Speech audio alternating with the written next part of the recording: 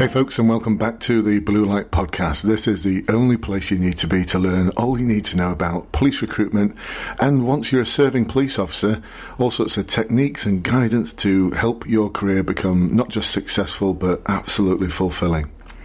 So today I'm going to talk to you about the CVF. Yes, the Competency and Values Framework, everyone's favourite document, complete with its wheel of confusion. And the reason why I want to talk about this again is because it's still causing so much confusion. And I want to try and clarify and clear up some of that confusion if I can. So the first thing I'm going to talk about is floorboard integrity versus Gucci public service. And that's going to make sense. Don't worry. Floorboard integrity versus Gucci public service. And then from there, I'm going to move into some things that you can start doing now to start preparing for any application forms or any interviews or boards that you might have, whether you are a potential recruit or you're a serving police officer, because people tend to leave their preparation until the last minute. And from there, I'm going to move into something called the CVF trap. I'm going to help you make sure that you do not fall into the CVF trap, and it's one that so many of you fall into. All will become clear in this podcast. So first of all, floorboard integrity versus Gucci public service. Last night I was doing some one-to-one coaching for individuals who are preparing for their online assessment centre, course number 18. Big up to course number 18 of this year. A great group. Done some great work with them so far, and last night we were focusing on making sure that our interview answers for the online assessment centre are exactly what the assessors are looking for. And one of the examples one of the candidates gave was in respect of public service, and he gave an example of how him and his friends were waiting for a takeaway to be delivered, and across the road there was it looked like a young woman had been victim of a robbery. She'd had a handbag taken off her, and the offender ran off, and she was screaming, "Help, help, help." And the individual who was answering the question talked about how he went over the road, helped reassure her. Two of his friends went running off to try and find the offender. He called the police, called the ambulance service because she was a bit shaken up, and then the police and ambulance service came, and he told them what he'd done so far. He called her parents on her behalf, and that was it. 2 minutes and 48 seconds, that was it. And you've got 5 minutes to answer that question. And he didn't half beef it out as well. He beefed it out a lot.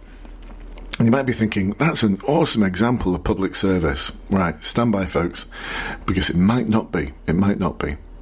Next example was given by another client who was answering a question about integrity. And he talked about a scratch on a floorboard. He was part of a team installing some floorboards, some laminate floorboards into someone's house, and there was a scratch on one of the floorboards, and he talked about how he dealt with that. Now, which one do you think is going to score best? Because remember, you're applying to join the police, and it's all about catching the bad guys and stuff like that, and doing the right thing, and stepping up, and giving 120% without being asked to do so, and putting yourself in danger, running towards danger, and all of those sort of things. Which one do you think went down best? Which one do you think is going to score best? What, the handbag being stolen? No. Actually, the one that is going to score best is the scratch in the floorboard. Now, let me explain why. You need to have a bit of an understanding of what the values are and the behaviours within them. So if we take a look at the value of public service, it talks about understanding the needs of others to act in their best interests, addressing the needs and concerns of others, tailoring your communication to be appropriate and respectful to your audience, taking into consideration how other people want to be treated when interacting with them, treating people respectfully regardless of the circumstances. Now, a lot of those things can only be demonstrated by working with other people on a problem, on an issue.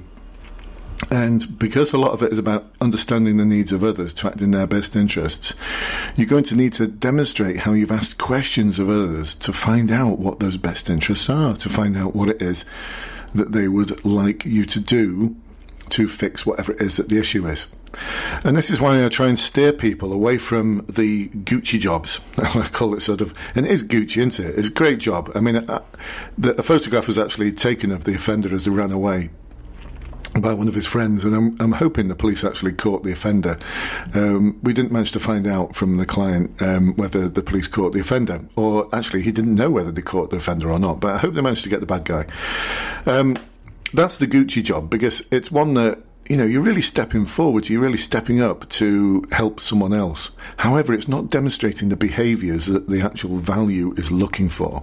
And this is where some understanding of the CVF is needed, but not such an in-depth understanding that you become basically someone who just repeats all the phrases from the competency and values framework, hoping that that is going to get you through, because it isn't. And so I think one of the best examples you can come up with for public service, and bear in mind that a lot of you haven't actually demonstrated public service, but you've demonstrated excellent service to others, or excellent customer service. And that's how the question will be framed. Can you tell me about a time when you've delivered excellent service to another person or persons? And I think one of the best examples you can come up with is when something's gone wrong. How you deal with something when it goes wrong in an organisation is, for me, often the best demonstrator of how capable you are of delivering a high level of service. Not about the things that you're doing on a daily basis, but what are you doing when things go wrong? And we had this with someone I did some one-to-one coaching with yesterday, and we came up with a brilliant example of where in his organisation something had gone wrong.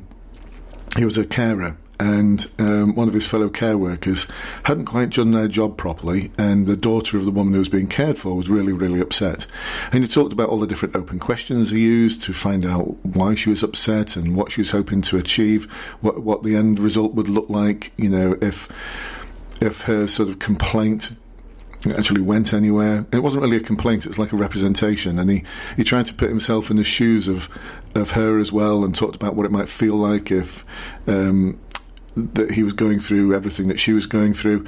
And it developed into a really good answer, because it had lots of communicating with other people, communicating with the person who was making the complaint, communicating with his manager to try and find a solution, going back to the person who's making the complaint, presenting a few different options to them and the pros and cons of each one of those options, and allowing them to choose which one of those options is going to serve their needs best, and then checking in with them day after to make sure that everything was okay. That was delivering excellent service, and if you look at the behaviours within public service, it just about ticks all the boxes. Now, we're not desperately into ticking all the boxes, but it's something you've got to be cognizant of if you want to succeed. You've got to actually know what that behaviour or the competency or the value is looking for. So that's the public service one. Floorboard integrity then. You might be struggling and thinking, what's that one all about?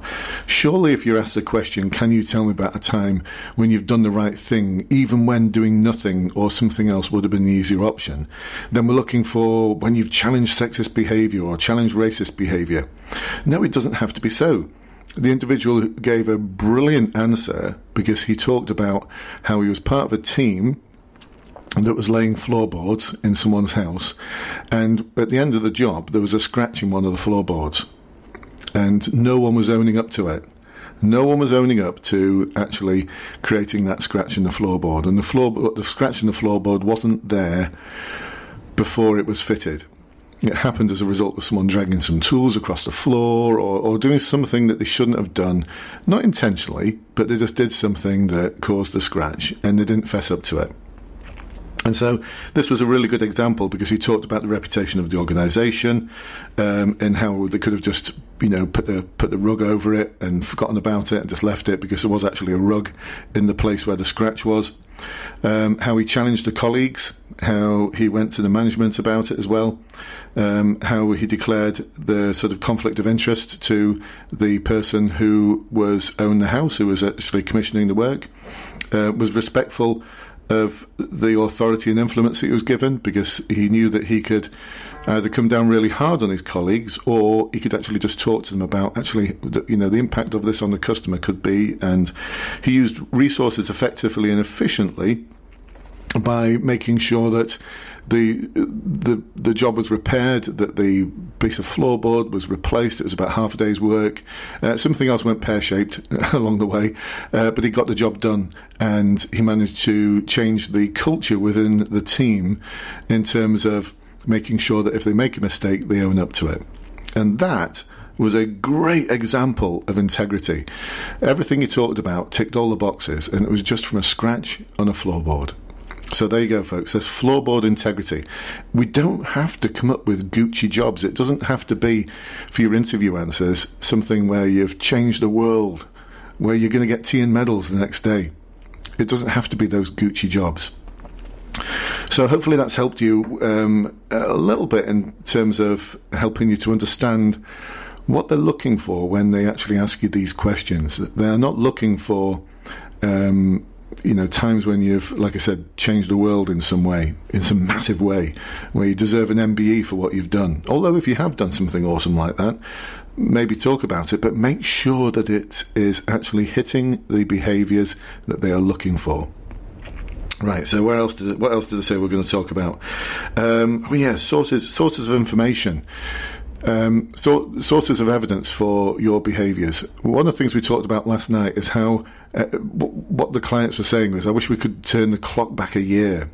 Because if I knew that I was going to have to answer questions like this a year ago, I would have started finding opportunities to put myself in situations where I'd have to demonstrate these behaviours, and then I could make a record of them in a diary.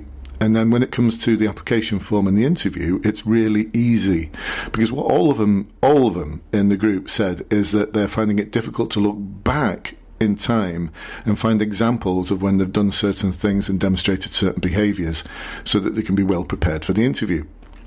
Now, if they could have wound the clock back, there would have been, and they understood exactly what the competencies and the values were looking for, then they could have been actively finding opportunities to present themselves into those sort of situations, and then making a record in their diary of how they dealt with those situations, so that when it comes to the interview, they've got loads of really good detailed evidence, and they're not looking back, scratching their heads thinking, so what was it actually said? So let's take a look at some of the sources of information that we might want to, or evidence that we might want to present ourselves with. First of all, being emotionally aware. So being emotionally aware covers a lot of different things. This is one of the competencies in the CVF, but one of them is diversity. So try to understand the impact of diversity on the organisation that you work for, or on your college or university or wherever it might be. And try to put yourself in situations where you need to understand people who are finding it difficult to express themselves for whatever reason. Now, there doesn't have to be a language block. It could be anything. It could be that they're deeply emotionally upset about something and are finding it very, very difficult to express their thoughts. And how did you go about understanding what they were going through? We take ownership.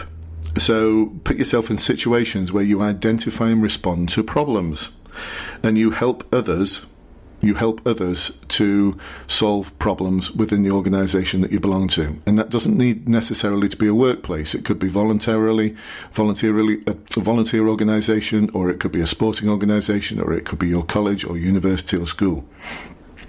So it doesn't have to be you being a leader within an organisation, because some of you might be thinking, actually I'm only 17, I'm only 18, I've not had that opportunity yet.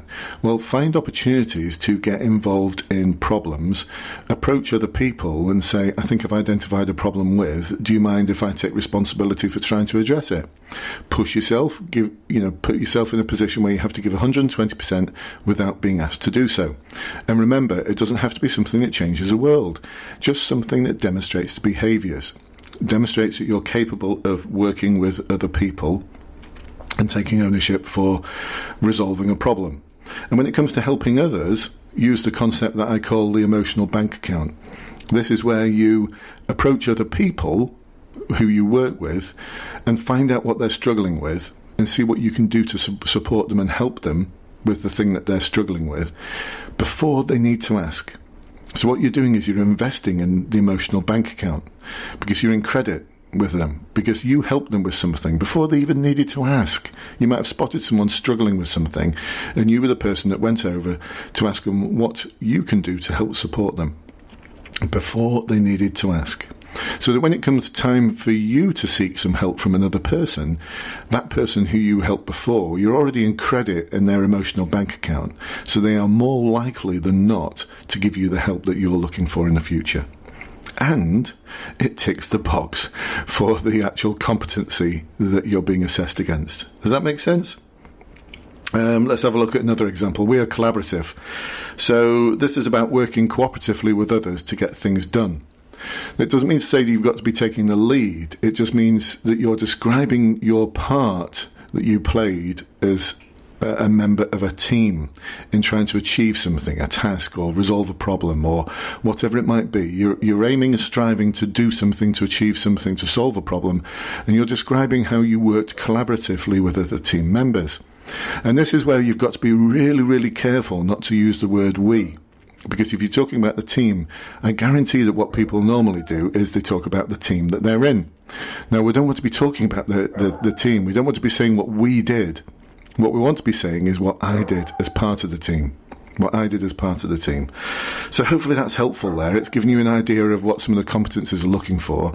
Not got time on this webinar, this podcast to go into any more of them in too much detail, but if you want to find out more, then check the links in the blurb attached to this podcast, where there's a link to the Facebook group for people who are serving police officers, and there's a Facebook group for those people who are aspiring to be police officers.